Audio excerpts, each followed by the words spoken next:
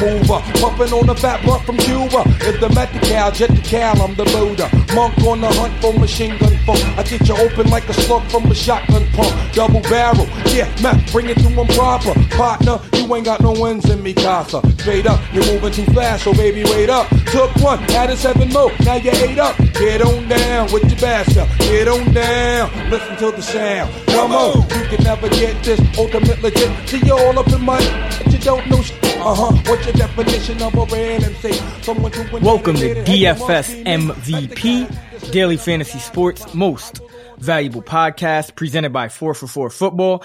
I'm 4for4 Senior DFS Editor Chris Raybon, joined as always by my guy, Mr. TJ Hernandez. What's going on, TJ? Chris, what's good, man? Just getting ready for this home stretch of fantasy football season. I've got a lot of slates this week with some Saturday games, so a little extra prep going on this week. Yes, sir. We will start off the podcast by briefly touching on that Saturday slate. Then we'll get into our position by position picks for the main slate, and we'll wrap it up with the primetime slate, break down that, and get out of here, give you guys some bold calls as well for this weekend. So a lot to get to in this week 15 edition of DFS MVP. Before we get to that, just want to let you guys know that the song that played us in was I'll Be There For You, All I Need remix. That's Method Man, Mary J. Blige off Method Man's album To Cal, which came out in 1994. It was actually the first Wu-Tang solo album after they released 36 Chambers. So that's got some history behind it. Check it out. Method Man To Cal, 1994. The song is called I'll Be There For You / All I Need remix. And let's get right into this Saturday slate. We have 2 games. We have the Detroit Lions hosting the Chicago Bears. The Lions have an implied total of 24.75. and the Bears have an implied total of 19.25. The Lions are 5.5 point favorites at home. And then we have a good game for the nightcap. The LA Chargers traveling to Arrowhead to take on the Chiefs. The Chargers actually opened as a 1-point underdog, but as we record this on Wednesday night, they are a 1-point favorite. So we saw the line jump a little bit in that one. And TJ, I guess we'll start off just quickly, which quarterback you looking at as kind of the top overall play among these 4? Quarterback. Yeah, I mean, we got 2 quarterbacks that stand out. Actually, we got quarterbacks on either end of the spectrum here. We have Matthew Stafford and Alex Smith against 2 top 5 defenses in terms of schedule adjusted fantasy points allowed, and then Mitchell Trubisky and Phillip Rivers against 2 bottom 5 defenses. So at least in terms of matchup, we have a huge gap. I think that pretty clearly makes Rivers the overall QB1 against Kansas City that ranks 31st in quarterback AFPA. But if you're trying to save some money on the slate and just playing the short slate, I think Mitch Trubisky is actually a pretty interesting option. Yeah, Trubisky's actually 37 of his last 47 attempts for 7.9 yards per attempt over his last 2 games. So has shown some life as far as efficiency. We'll see what he can do against the Detroit Lions. They have not been all that good in pass defense, ranked 28th in schedule adjusted fantasy points allowed to the quarterback position themselves. At running back, you have Melvin Gordon, you have Kareem Hunt, you have Jordan Howard, and you have Theo Riddick, who looks like he's going to start now and be treated as a starter, at least for the Detroit Lions. Even though it looks like Amir Abdullah may be back, anybody stand out amongst those group of running backs? Running back. I think we definitely have to take note of the fact that we've seen Kareem Hunt's touch share go up quite a bit in the last couple of weeks. Some people might point to game script last week, but Kansas City lost 2 weeks ago to the Jets, and it was a high-scoring game. But in that game, Hunt still saw nearly 90% of the backfield touches. So that's back-to-back weeks there. And I think some of that just has to do with Chiefs coming back to or turning playing call duties over to their offensive coordinator. Gordon's been pretty consistent in that like 2/3 running back touch share. So I think probably that I like the Chargers, to win this game. So in terms of a game script, I think it might favor Gordon a little bit. And then Howard is just in a better matchup. Detroit ranks bottom 10 or bottom 12 in adjusted fantasy points allowed to every skill position. So even though that spreads a little bit wider, I actually like Chicago's offense there quite a bit. So I think they're pretty close. I think I'm probably giving Hunt the nod, even though he has a tougher matchup. He's just been getting a pretty big chunk of that workload and is a little bit safer than Gordon or Howard, who might lose some passing down work. Yeah. I think Kareem Hunt, the new offensive coordinator, they mentioned that they want to spread it out for KC a little more to get him some more running lanes. So I think that'll be good for him, even if the game script kind of goes a little shaky. Theo Riddick, I mentioned him, he had 71% of Detroit's running back snaps last week and 10 carries, 10 targets, couple of rushing touchdowns there. So, only averaged 2.9 yards per carry after 2.3 the week before. But if he's going to be treated as a starter, given his price, certainly have to take him into consideration as well. Wide receiver. We have Keenan Allen first and foremost. He's been on a tear as of late, 100 yards in 4 straight games, 6 catches or more in 4 straight games. So I think he's a top wide receiver option, even with Marcus Peters returning from suspension for the Chiefs. But out of these other top wideouts, you have Golden Tate, you have Tyreek Hill, you have Marvin Jones. Any of those 3 stand out in terms of being kind of that second best play on the slate? I think that probably when you have a tough overall matchup like Detroit has, you do like that slot player like Tate. So he's probably the guy that I'm looking to. But one player that I definitely want to mention on this slate is Kendall Wright. I mentioned Detroit's defense has kind of struggled all around. Kendall Wright saw 35% of Chicago's targets last week. So if you're going to be going with some cheaper options like Trubisky, like we mentioned at quarterback, it might be a good idea to pair him with Kendall Wright. And then getting back to Keenan Allen, who you mentioned on the intro, I mean, it's pretty clear that he's been quite dominant lately, but he actually has some room for upside. He ranks second in the league in red zone targets, but there's 32 players with more red zone reception touchdowns than he has. So we're expecting a little bit of positive regression there. And the Chiefs are one of those teams that you are able to attack through the air, obviously ranked really low against both wide receivers and quarterbacks. So Keenan could have a huge game this week. Yeah, it's pretty much every week with him at this point nowadays. It seems like he lost a couple pounds and was getting over some injuries as the season progressed. So seems to be locked in right now. Also want to mention Marvin Jones, I think he just with his kind of command of the air yards in Detroit. I know Golden Tate is a target monster, but Marvin Jones up at 36% of the team's air yards on the season. No one else has more than 22%. So I think Jones, week in and week out, he's going to be a good tournament option. Tyreek Hill probably has a tough matchup going against Casey Hayward and that Chargers secondary. I think the way they're playing defense right now, that they should be able to hold him somewhat in check. So I don't think it's a great matchup for him necessarily. Dontrell Inman for the Bears kind of disappeared off the face of the earth last game, so hard to trust him. Tyrell Williams, though, coming on for the Chargers a little bit if you need somebody in that low salary range. And then at tight end, we have Travis Kelce. He's obviously going to be the highest upside play at tight end going against the Chargers, who started off the season playing tight ends really well, but as of right now, they have fallen to 14th in schedule adjusted fantasy points allowed to the tight end position. So kind of a middling matchup. You got Hunter Henry in there. He has 4 catches and 5 targets or more in his last 3 games. So, every time we think he's starting to be consistent, he kind of disappears off the face of the earth, but has shown some consistency over the past 3 games. So that's somebody to watch there.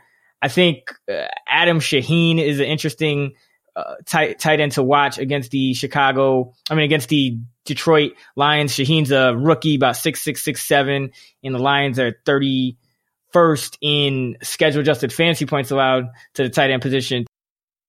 Tight end.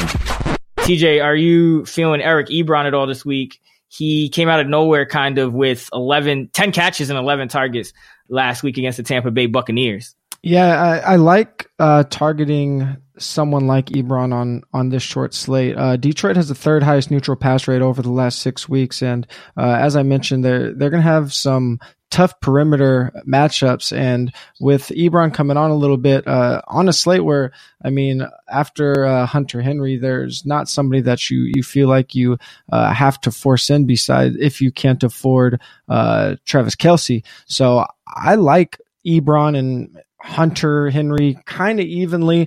John Paulson tweeted out that Hunter Henry is actually the number 3 tight end over the last 3 weeks with 20 targets in that span. So probably give Henry a little bit of a nod there. But if you are rolling out Stafford in tough matchup, kind of like contrarian tough matchup, I do like Ebron there. Yeah, definitely coming on in these last few games. Ebron. And at defense, I mean, we have the Lions. They're a 5.5 point favorite, as I mentioned. We have the Chargers probably playing the best defense out of these 4 teams. They've been at least in double digits in 4 of their last 5 games and had 8 points against the Redskins last week at home. Then you have the Bears. They're an underdog, of course, and the Chiefs are underdog at home. TJ, are the Lions the top defensive pick for you due to the spread, or do you like the team like the Chargers more just because they've been playing really good defense as of late? Defense. Yeah, Chargers are going to get after the quarterback a little bit more. Top 5 adjusted sack rate in the league. Really good pass rushers on that front 7, and then they've also forced the second highest interception rate over the past 6 weeks. So I think you just have more fantasy upside rolling out the Chargers. Whereas Detroit, they're favored, but they're not a good unit in terms of real football. And then Chicago's just not going to give you a ton of defensive fantasy scoring opportunities. They're going to try to run the ball more and just generally play a little bit of a slower pace. And we know the Chiefs, like you mentioned a little bit earlier, they're going to try to spread it out a few more passes. And if the Chargers can get after Alex Smith, that can obviously turn into a lot of fantasy points. Yeah, Alex Smith will take some sacks, conservative with the football. So I think that sets up well for the Chargers to at least get some sacks, if not some interceptions. And they've been playing really good defense, as we've mentioned. So, yeah, I think I would roll with the Chargers as well. So that should do it for the Saturday slate. I know we ran through it kind of quick, but just wanted to touch on a lot of the key players at each position in that slate for you guys playing the Saturday slate. But now we'll get into the main slate. And TJ, why don't you start us off at quarterback? Yeah, my top quarterback play this week is Cam Newton. He's $7,900 on FanDuel, $6,400 on DraftKings, and they are facing the Packers, who have been a pretty obvious target for any pass catchers or quarterbacks this year. Cam Newton comes in as a top 2 value on both sites on 4for4. He's the top overall projected DraftKings value on the main slate. Green Bay, when we adjust for strength of schedule, they rank 29th versus quarterbacks this year. They're allowing the 7th most passing yards. They're going to be down a couple DBs and already a bad secondary. So they're going to have backups and already bad secondary. They've allowed 9 passing touchdowns over the past 3 games, including a 3 touchdown game to Deshaun Kaiser last week. This game is expected to be pretty high scoring. That number went up with the announcement that Aaron Rodgers looks like he's going to play. So now we're looking at a 47-point over-under with Carolina favored by 2 or 2.5, depending where you look. So definitely shootout potential here with Aaron Rodgers back in the mix, even though Carolina's defense is really good. And then, of course, on top of that, you get Cam Newton's rushing. I mean, we usually say rushing floor, but man, he has a ceiling with his rushing lately. At least 40 yards in 7 of his last 8 games, including games of 71, 86, 95, and 70 yards. So, I mean, half the time he's spotting you almost 2 passing touchdowns on the ground in terms of fantasy points. And Cam really hasn't had reliable red zone target, at least since Kelvin Benjamin left outside of Devin Funchess. Looks like Greg Olson's back at full strength. He played 93% of the snaps last week, didn't catch a ball, but we know he's pretty much been Cam's primary red zone target when he's been active, so that could give Cam some added touchdown upside as well. Yeah, I think Aaron Rodgers coming back, as you mentioned, really does help the kind of the shootout potential of that game and increases Cam Newton's value even more. And Dom Capers' defensive scheme in Green Bay has historically been vulnerable to running quarterbacks. Russell Wilson, had 40 yards on only 2 carries in week 1 against the Packers. And Dak Prescott also had 4 carries for 37 yards and a touchdown in week 5 against Green Bay. So Cam Newton probably will put up some rushing production once again. I'm going to go with Russell Wilson, and I don't really think that's a hard choice. 7,300 on DraftKings, 8,400 on FanDuel. Wilson has been responsible for 82% of Seattle's offensive yardage this season, and even more ridiculous, 32 of their 33 offensive touchdowns on the season. Wilson hasn't been under 19 fantasy points on either site since the team's week 5 bye. The Rams, they are 5th in schedule adjusted fantasy points allowed to quarterbacks, but Wilson, and I talked about this in Raybon's review this week, he's pretty much proven himself matchup proof at this point. 24 or more fantasy points in back-to-back weeks against the Philadelphia Eagles, who rank 6th in schedule adjusted fantasy points allowed to QBs, and then the Jaguars, who rank 1st. So, Wilson has 3 touchdowns in 4 straight games, rushing plus passing, and then he's had multiple touchdowns in 8 straight games. So just another QB with a ridiculously high floor and ceiling combination. On 4for4, we do probability of hitting cash game value and tournament value, and Wilson leads all quarterbacks in both metrics by over 5 percentage points on both sites. So Russell Wilson pretty clearly, I think, looks like the top play, as he has been pretty much the entire season after the first quarter of the season, against the Rams at home, and what should be a really good game with some playoff implications. Yeah, and both of those offenses rank top 7 in terms of neutral pace. So fast-paced game, already expected to be pretty high scoring. Could see some fireworks there.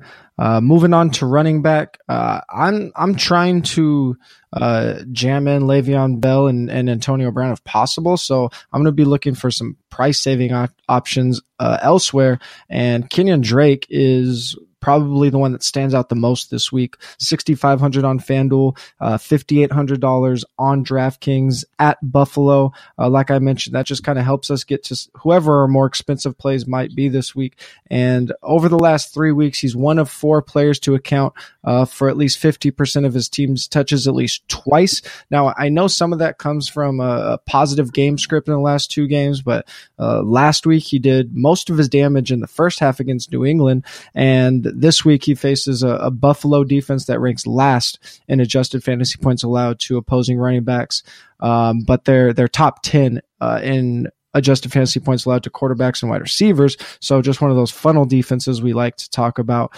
in favor of the running back. These Bills have allowed the most rushing yards and the most total touchdowns to opposing backs. So even if Drake doesn't get that great game script that he's seen the last couple of weeks, still a really good spot for him. Yeah, even if he doesn't get the game script that Frank Gore had when he just essentially ran every play and was probably the most entertaining 8-7 or whatever 13-7 game I've ever seen in my life. But Drake was, I thought on that Monday night game, Drake was the best player on the field, which is pretty hard to do when you're playing against Tom Brady and Brandon Cooks and all those guys. But Drake's been really emerging. You could kind of see why Adam Gase felt okay with trading Jay Ajayi. Ajayi's been really good in Philadelphia as well, so that looks like a win-win. But I agree. I think Drake is a player that you have to keep riding just based on how well he's playing. I don't think even if Damian Williams comes back that Damian Williams is going to factor in majorly after the way Drake's played these last few weeks. I got Leonard Fournette at running back, $7,500 on DraftKings, 8K on FanDuel. The Jaguars are 10.5-point home favorites as of this recording against the Houston Texans. Houston ranks 18th in schedule adjusted fantasy points allowed to running backs, so it's a slightly above average matchup for Fournette. And the key with him is over these last 2 weeks, seems like he's gotten over his ankle injury. I know he popped up on an injury report Wednesday, but I think that's more of a maintenance type situation because it's not his ankle. But these last 2 weeks, 20 carries, 4 targets 2 weeks ago on 79% of the snaps. And then last week, 24 carries and 6 targets on 76% of the snaps.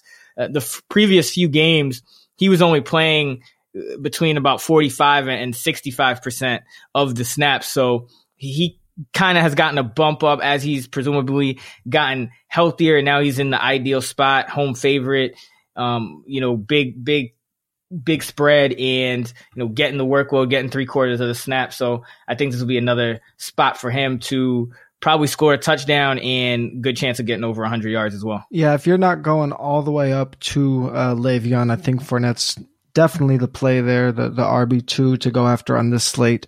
One offense that I really want some exposure to is the Saints, and I debated between Cam Newton and Drew Brees quite a bit before this podcast, but if I'm not going to go Drew Brees, I definitely want some Michael Thomas at wide receiver. I picked him for my FanDuel wide receiver, but he's really just a really great option on both sites. $8,100 versus the Jets. The Saints have the highest implied point total of the week at a little bit over 31, I think.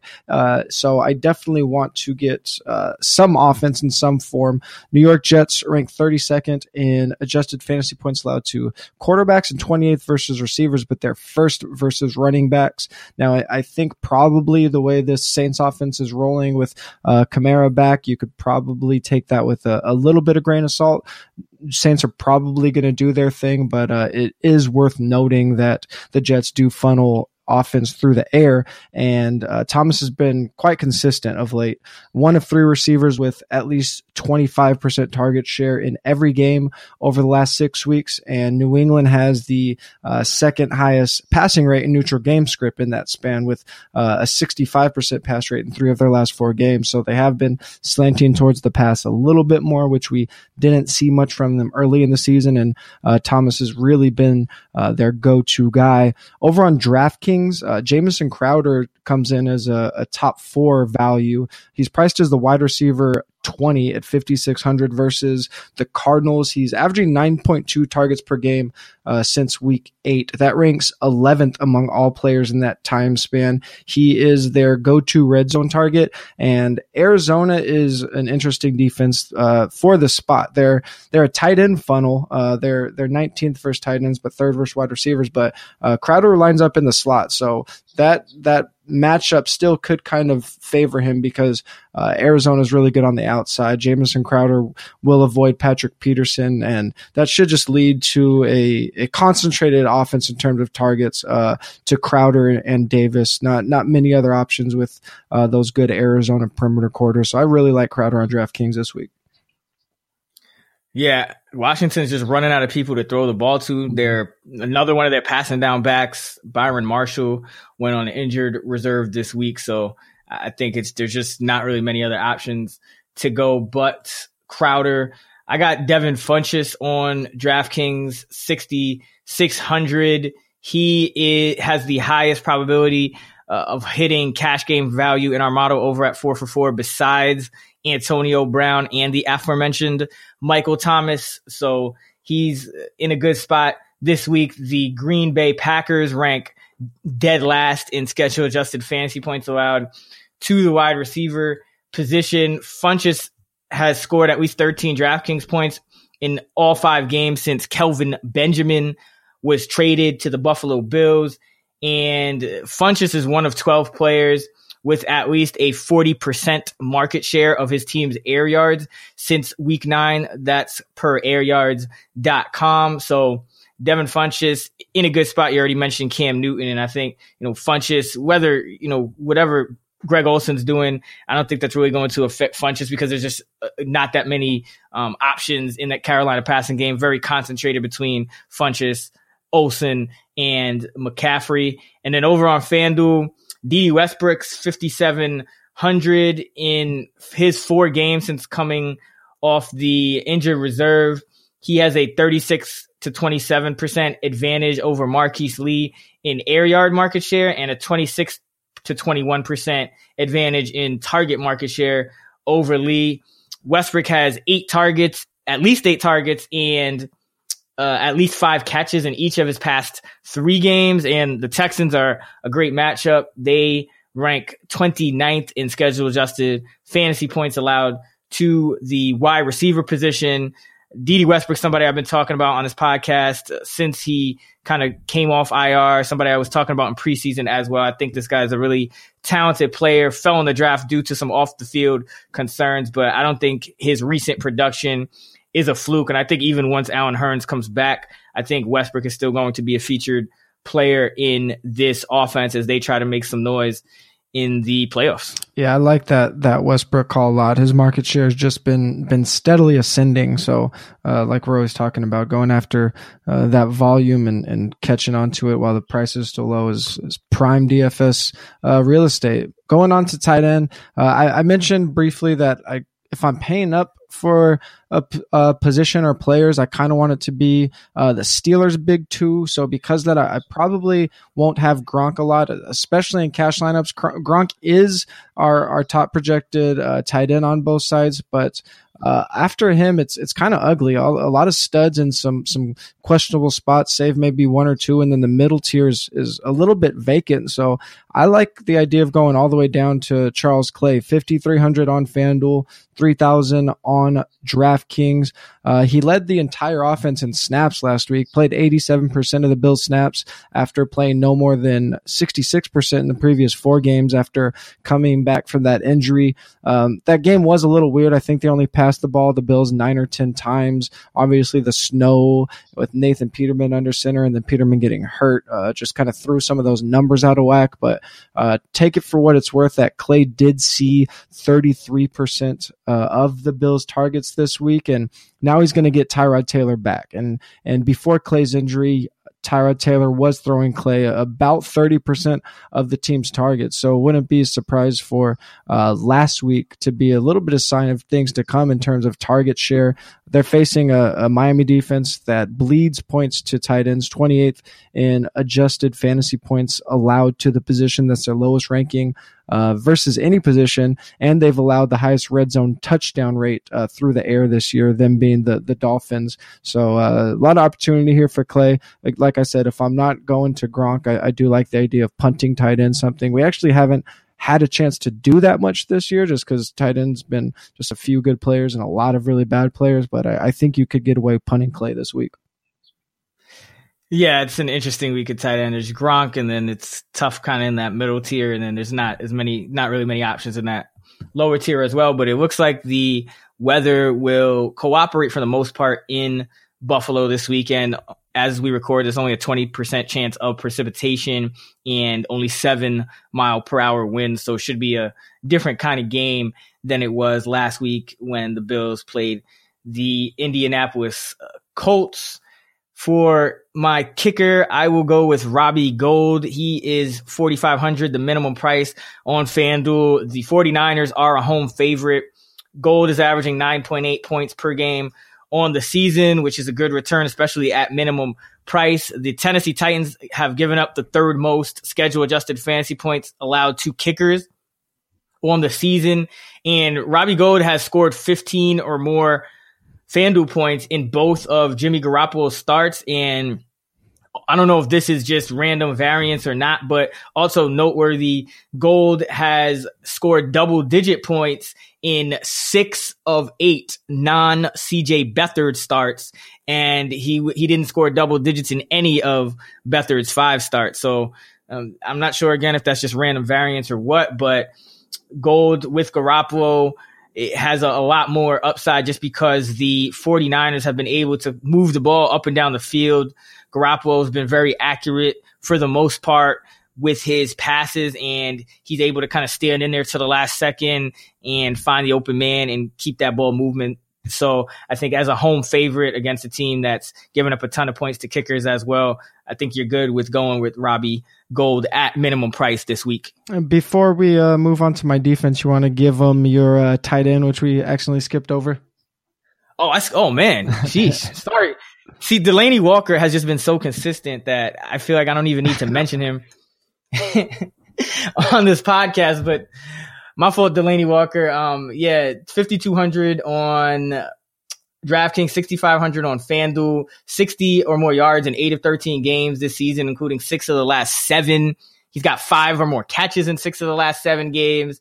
Second in target market share among tight ends at 23%. San Francisco's another team started off the year having a lot of success against tight ends, but we talked about this on the pod as well. Their safety, Jaquiski Tart, went down a few weeks ago, and now they're falling to a middling matchup, 16th in schedule adjusted fantasy points allowed to the position. So I think Delaney Walker is kind of that one guy in the middle tier that you could count on to give you a decent amount of targets, a decent amount of catches, and then it's just a matter of him hopefully getting into the end zone.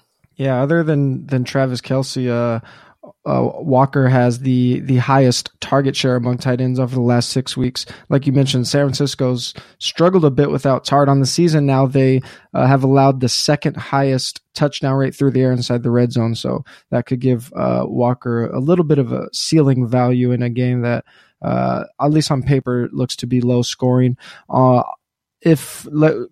on to my defense, Jaguars 5,900 on FanDuel, 5,500 on DraftKings. They're very expensive, but if you can get to them, they're in a really good spot here as 11-point home favorites versus TJ Yates, who for his career has a 3.1 interception rate. Anything above 3 is astronomical, and Jacksonville has forced an interception rate pretty much right on par with the Chargers over the last 6 weeks, who I mentioned as a good defense to target. And Jacksonville top 2 in adjusted sack rate, Houston bottom 6 in adjusted sack rate allowed. So like I said, Jaguars are expensive, but if you could get to them, they're in a really great spot.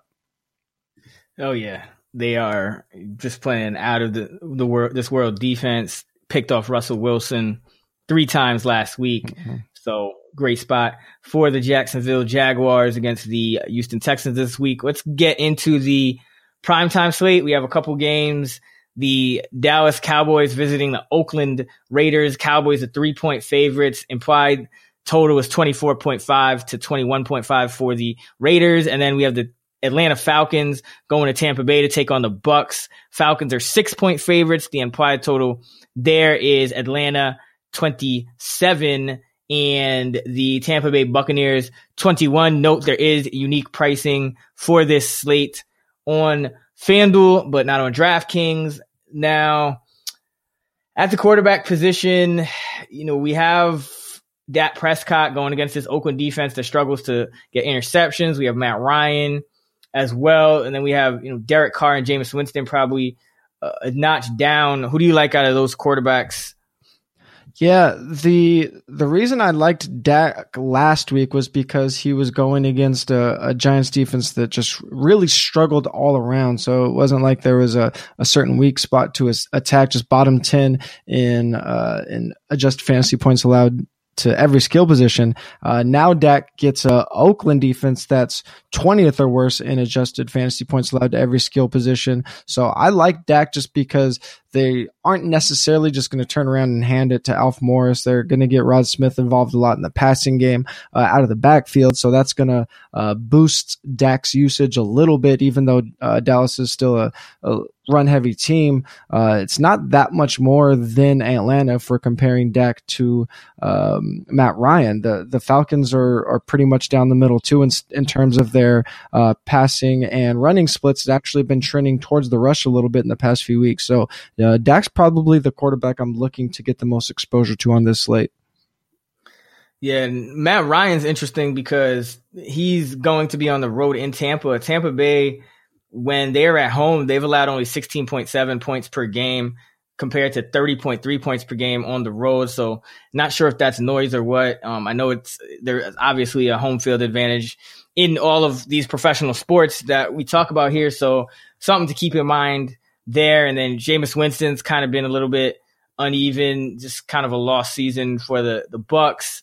And Derek Carr, if Amari Cooper's not in the lineup, we don't know if he's going to play yet, but if he's not in the lineup, it becomes a lot tougher for him to just put up a monster game. He's another one that's kind of had a somewhat of a lost season this year, and it's going to be tougher with the Dallas defense getting a little healthier as well. I saw their cornerback, Chidobe Awuzie, playing some really good football out there. So kind of a tough matchup for the underdog quarterbacks. I think I tend toward Dak as the number one there.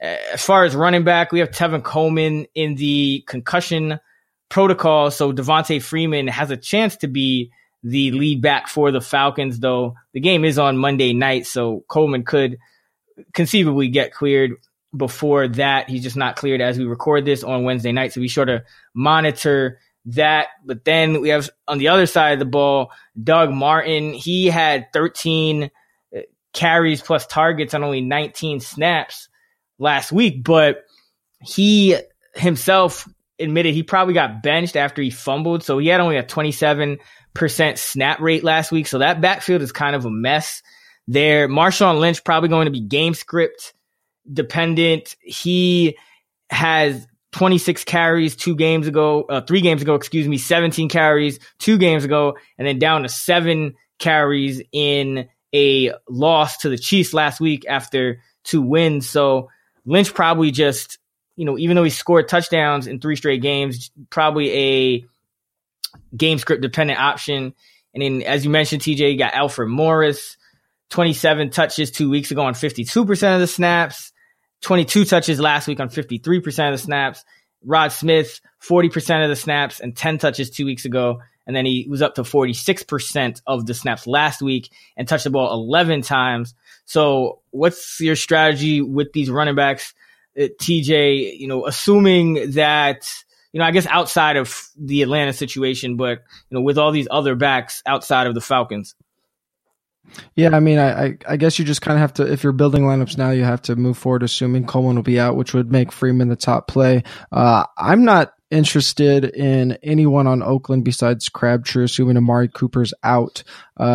That includes Lynch. I mean, Dallas, if we look at their season-long numbers on paper, they're mediocre to bad against quite a few positions. But this is just a different defense with Sean Lee, and for that reason, I don't really want much to do with Jared Cook or Marshawn Lynch for that matter. I think probably the way to go is, and I tend towards Alfred Morris in this spot because he is still seeing a bigger touch share, like you mentioned, 51% and 43%, and I think this could be a good game script spot for him. But if you're trying to win these bigger tournaments, even though Rod Smith only saw 5 targets and didn't see a huge snap share, we saw this earlier in the year with players like Chris Thompson, that ceiling play is probably what you want in big tournament lineups. And if you're playing these short slates, Rod Smith is probably going to be the one that I want to slant to, even though Alpha's probably safer. And Tampa just isn't a team that's been able to get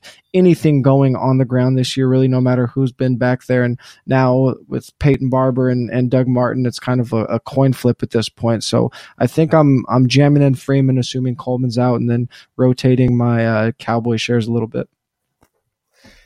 Yeah, it's these large field tournaments, especially on DraftKings on the small slates, you kind of have to consider all of the options just because you can fit 3 running backs. So if somebody does, I guess, score a touchdown, really is what it comes down to, you probably need them in your lineup. But I agree. I think it's the Tampa Bay is the one where it's really tough to get behind.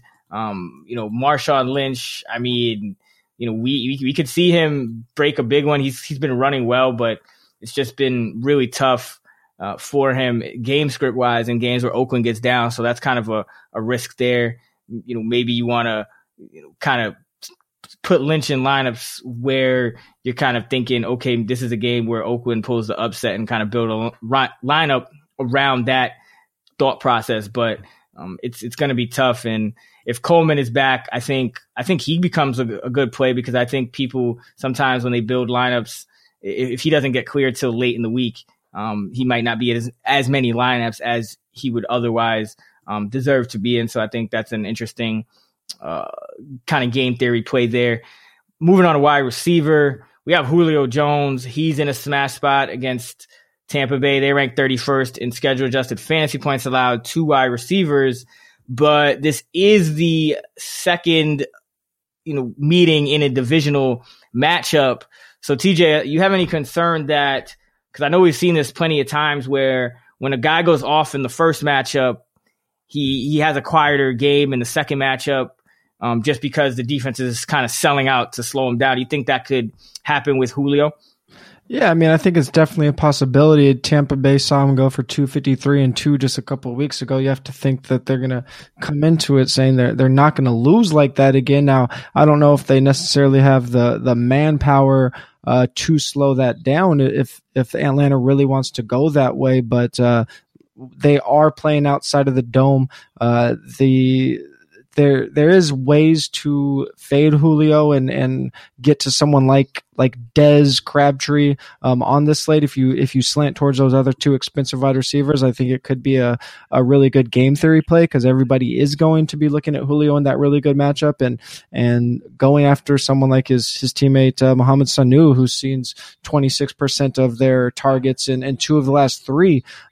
He and Julio have actually combined for 70% of targets in those two games that Sanu saw 26%. So really concentrated passing attack, and that could be even more so with Coleman out. So I think in the spots where I am rostering Julio, obviously I'm not going to completely fade him. It might be a good idea to go with some really big game stacks or team stacks, just because him and Sanu are seeing so many of the targets in the past few weeks, and then Freeman's going to obviously see most of the running back work. I think there's a way to build around Julio, but as standalone value, he's going to be really highly owned. Again, it's not a player I'm going to completely fade, but yeah, I don't think you can just count on that 250-yard game, obviously. Yeah, exactly. That's kind of what I was getting at. I think it'll be, not exactly the same story as it was. We have Mike Evans here. He's kind of struggling, 2 receptions in each of his last 2 games. I think Dez Bryant, great matchup for him. Oakland, 27th in schedule-adjusted fantasy points allowed. 2 wide receivers, and of course Crabtree. He will probably be a target monster if Amari Cooper does not play. He had 13 targets last week, 7 catches, 60 yards. Do you think Dez is the top play besides Julio, clearly, or you feeling Crabtree too if Cooper doesn't go? No, I think I have Crabtree pretty firmly behind Dez and Julio. I mean, Dez is going to get that massive target share that just nobody on this slate's going to see. But as I mentioned, if Amari's out, then Crabtree's kind of the only play that I'm really looking to. He saw 32% of the target share last week. I'm thinking this probably sets up in a spot where Oakland has to throw a lot, which is why I don't like Lynch, like I mentioned before. But Oakland's offense just kind of not hitting like we expect them to. So yeah, Crabtree's going to get that target share volume. I just don't know how much that translates into fantasy points. If I'm going after a secondary receiver, actually probably like someone like Terrence Williams, who's seen 20% of Dallas's targets over the last 6 weeks. He's been kind of jumped Jason Witten as that number 2 target in this offense. And as I mentioned, Dallas just kind of has a easy all around matchup. So if I'm going to go for a secondary player, I want somebody like Williams or Sanu, who I already mentioned, who's going to see a big target share against a secondary that really struggles. Yeah, and somebody else to keep in mind is Deshaun Jackson. He's kind of been quiet, but in terms of those air yards, which are always what we're looking for, just because they can change things in a hurry on these small slates. And Jackson still near the top of the league in that metric. He is 6th in air yards on the season per airyards.com with 1445 air yards. So that's another player to kind of keep in mind. He's always going to be a threat to just take one over the top deep. But besides that, I mean, you already kind of hit on it. You have Terrence Williams, and then it kind of gets ugly after that. You have a bunch of guys who haven't been doing too much. Adam Humphries, Taylor Gabriel, Seth Roberts, Cordero Patterson, guys like that. Though Patterson did see 6 targets last week, probably will be somewhat involved if Amari Cooper is out, as will Seth Roberts.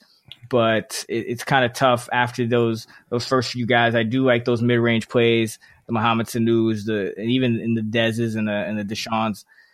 At tight end, we have Jared Cook. He's on an injury report right now with wrist as we record this. I think he'll be okay. It's probably just a maintenance day. We get a lot of those on Wednesday going against this Dallas team that, they can cover tight ends decently. They have Byron Jones. They rank 11th in schedule adjusted fantasy points allowed to the position.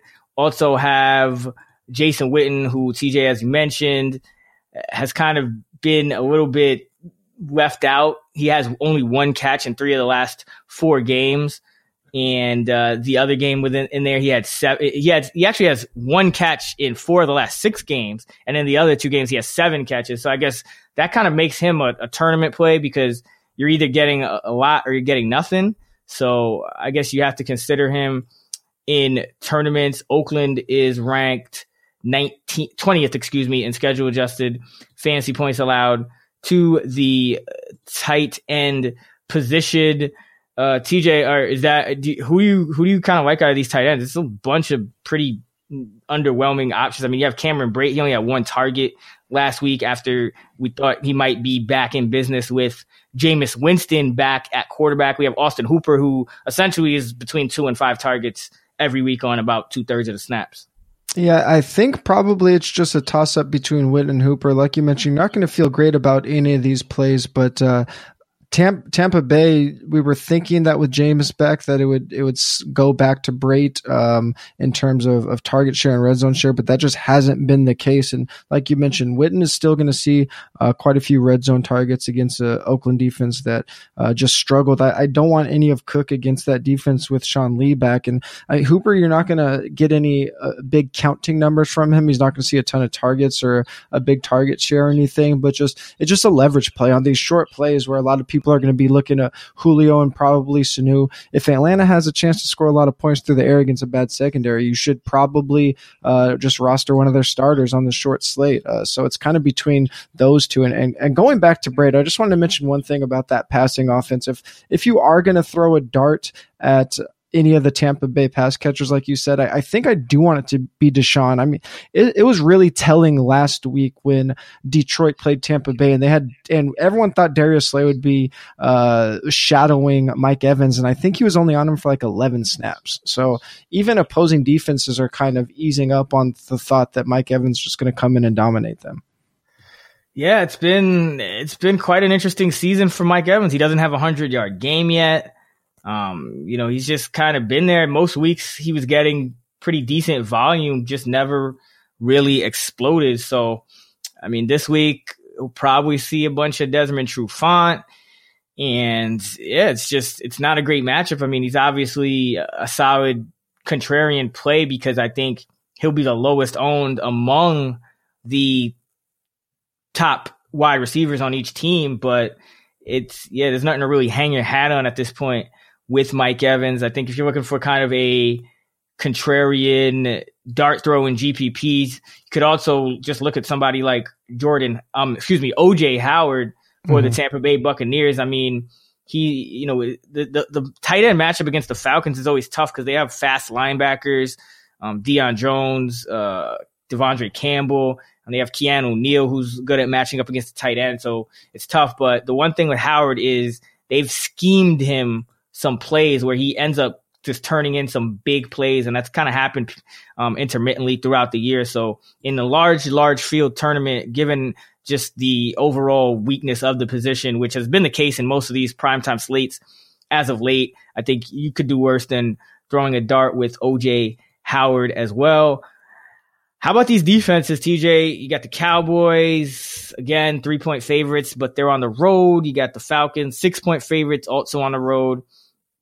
And then you got the Raiders, and they haven't really been able to do anything on defense all year. And you got the Bucs, who have been, aside from a couple of games, pretty bad on defense as well. So who you're looking at this week. We had a contrarian play kind of hit last week in Miami. Miami ended up being, I think, the top defense of that primetime slate last week against the Patriots, which nobody expected. So you think something like that could happen this week, or you think it's going to be one of the favorites?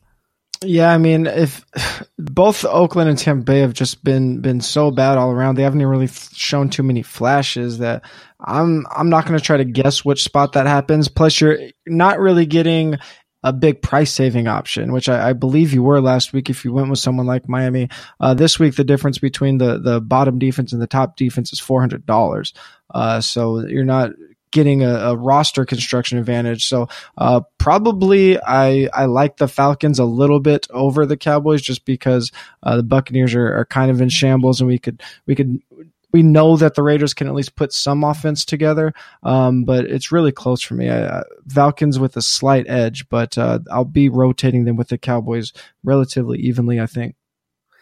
Yeah, it's kind of a toss-up for me as well. The Cowboys average the most points on defense. They've actually had 19 and 8 points in back-to-back games. I believe Sean Lee has been in both of those games, so you can see the difference there. So yeah, I guess I'd probably give the edge, maybe just a tiny bit to the Cowboys, just because of that. But it's pretty much a toss-up there. Let's get into some bold. Oh no, we got to do our lineup. Last week's lineup scored about, I think, 132 points. We had Nick Boylan at tight end. That didn't work out too well.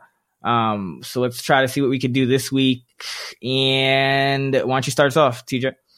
Yeah, I like Dak against the all-around bad Raiders defense. I think we can get exposure to the Falcons other ways, so I think Dak's my favorite play.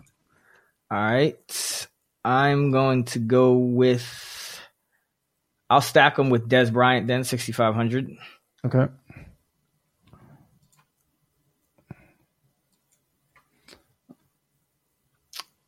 I would like to get the top running back on the slate. We got some kind of expensive pricing here. Freeman's 6,200. I'm gonna plug Freeman in because if I'm gonna have Dak, I'm gonna want to get quite a bit of that Atlanta skill position players. Cool. All right. So now we got a 5150 average remaining for a running back, 2 wide receivers, tight end, flex. Defense, I'm going to put Julio in here. Okay. Because I think we want him regardless. So now we're down to 4480 average remaining, 5 players left. The only player that looks relatively predictable on the other side of that Dallas-Oakland game is Michael Crabtree. He is the highest priced receiver left, but I think it looks like Amari is pretty sketchy to play. Crabtree's going to see a pretty big target share. I'll plug in Crabs. All right, so we got Prescott, Freeman, Bryant, Jones, Crabtree. Let's go ahead and let's get the Cowboys defense in here, 2,800. So that's now we got 4,266 average remaining for a running back, a tight end, and a flex. All right, I'm going to go with the bit of the Hail Mary play, and again, since we have Dak in there, I want to get a lot of the skill position players from Atlanta. I'm going to go with Austin Hooper at tight end. All right. So got Hooper in there. So now we got 4,800 remaining average for 2 players. So let's go with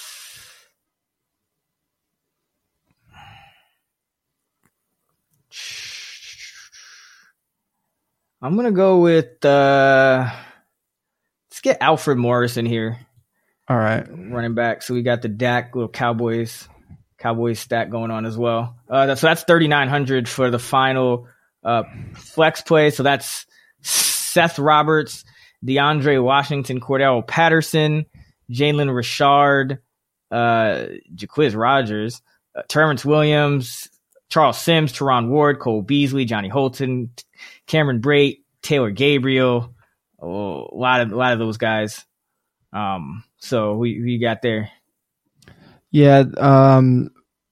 I think, let me see, how much is... Yeah, the one player that I mentioned about the secondary pass catchers was Terrence Williams, number 2 pass catcher there again. Oakland defense that's pretty shaky all around. So we could definitely see if Dak puts up a big game like he did last week, we could see a lot of their pieces work. So we got a bit of a couple team stacks here, but I think that's not the worst idea on these short slates. Terrence Williams fits in pretty nicely there. All right, so we got Dak, Devontae Freeman, Alfred Morris, Dez, Julio, Crabtree, Hooper, Terrence Williams, and the Cowboys. $300 left over out of the 50K cap. And yeah, we have a Dak, Morris, Bryant, Williams, Cowboys stack. And then we have a Freeman, Julio, Hooper, Falcon stack. The only underdog we have is Crabtree. So yeah, that kind of sets up as just if both of these teams kind of have blowouts, and then maybe for Oakland, Dallas, Oakland is just kind of throwing at the end of that game. This lineup could hit. So the only player we're really fading that could play a major role in these stacks is probably Mohamed Sanu of the Falcons. So we're kind of banking on Julio outscoring Sanu and Hooper being one of those secondary options. But I like it. So I'm going to go into that in the 625K Sunday Night Spectacular on DraftKings, and we'll see what goes down with that. So now let's get to our bold calls. And TJ, start us off with a game bold call. Game bold call. I'm going to say Washington and Arizona goes over 50 points. Only one game projected to go over 50, but Washington's allowed 30 plus in 4 or 5 games. Both of these defenses' strength is secondary, especially on the perimeter, but that's not really where either offense is going to try to win. We got Crowder, who I mentioned, as a slot receiver, Fitzgerald on the other slot receiver. Curran Williams has been decent. Samaje Perine has been seeing a huge work share the last couple of weeks. So these offenses, the way they attack is going to be against these defenses' weaknesses. And I mean, the game's projected for 43. If it does go over, I think we've mentioned before, it goes over by, I think the game total you said was 10 on average. So I like this Washington Arizona game to be one of the sneaky shootouts.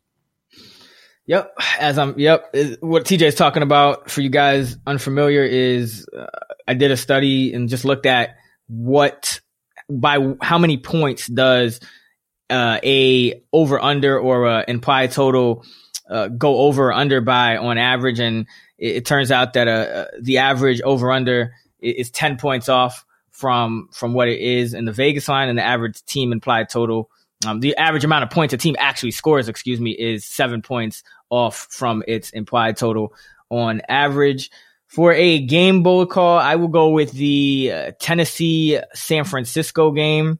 I'm going to say that's going to be the highest scoring game of the week. And I just think that Jimmy Garoppolo kind of adds a different dimension to that San Francisco offense. I think Marcus Mariota's kind of been down on himself. He said, kind of blamed himself for some of the offensive struggles in Tennessee. I think he's going to come out, have a good game. And I think both of these defenses are not very good. And it's just one of those situations where you could see 2 bad defenses with 2 competent offenses end up getting in a shootout. So that's going with Tennessee, San Francisco, highest scoring game of the week. TJ, what about a player bold call? Player bold call. I'm going to go with Stephon Diggs outscores Adam Thielen this week. Thielen popped up on the injury report today. Diggs has quietly seen a 23% target share in 2 of Minnesota's last 3 games. Minnesota could end up being without Kyle Rudolph, which could allow the Bengals to double Thielen if they decide to do that. And as of now, Diggs looks like he is going to be lined up against Drake Kirkpatrick, who I believe was out last week with a concussion, but prior to that had been struggling quite a bit. So if Diggs gets one-on-one with Kirkpatrick, and then like I mentioned, if the Bengals do decide to double Thielen, as their secondary has been struggling quite a bit, combine that with the injury and Rudolph possibly out, I think Diggs could have a sneaky big game here. Yeah, Stephon Diggs has, kind of been a little quiet lately, but I don't think that should get anybody off of him, especially in tournament settings, because we know the kind of upside that Stephon Diggs has. He's kind of taken a back seat lately, but he can kind of do that at any time. For my bold call, I'm going to go a little bit off the map. I'm going to say that Adam Shaheen, the rookie tight end for the Chicago Bears, will be a top 3 tight end for this whole week. I know he's on the Saturday slate, but going against that Lions defense, 31st in schedule adjusted fantasy points allowed to the tight end position. Shaheen has a 80th percentile speed score, according to Player Profiler, 6'6", 278, and came on last week, 4 catches for 44 yards on 5 targets. I think he keeps that going. We've kind of seen these Chicago pass catchers be up and down, so I think Shaheen might come through with a big game this week for the Bears. Yeah, I like that call a lot. Detroit last in yards per target and fantasy points per target to tight ends, so really, really good call there.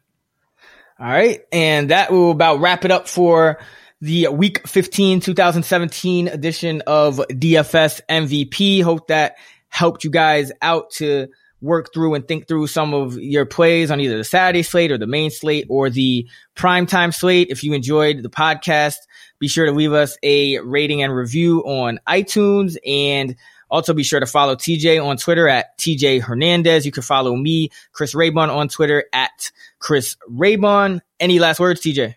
All I need is this shmoney. Let's get this shmoney. Check out the clouds, smoke out from the mouth. Other brothers got mad farms, blue shell for the hey, enter the square if you dare.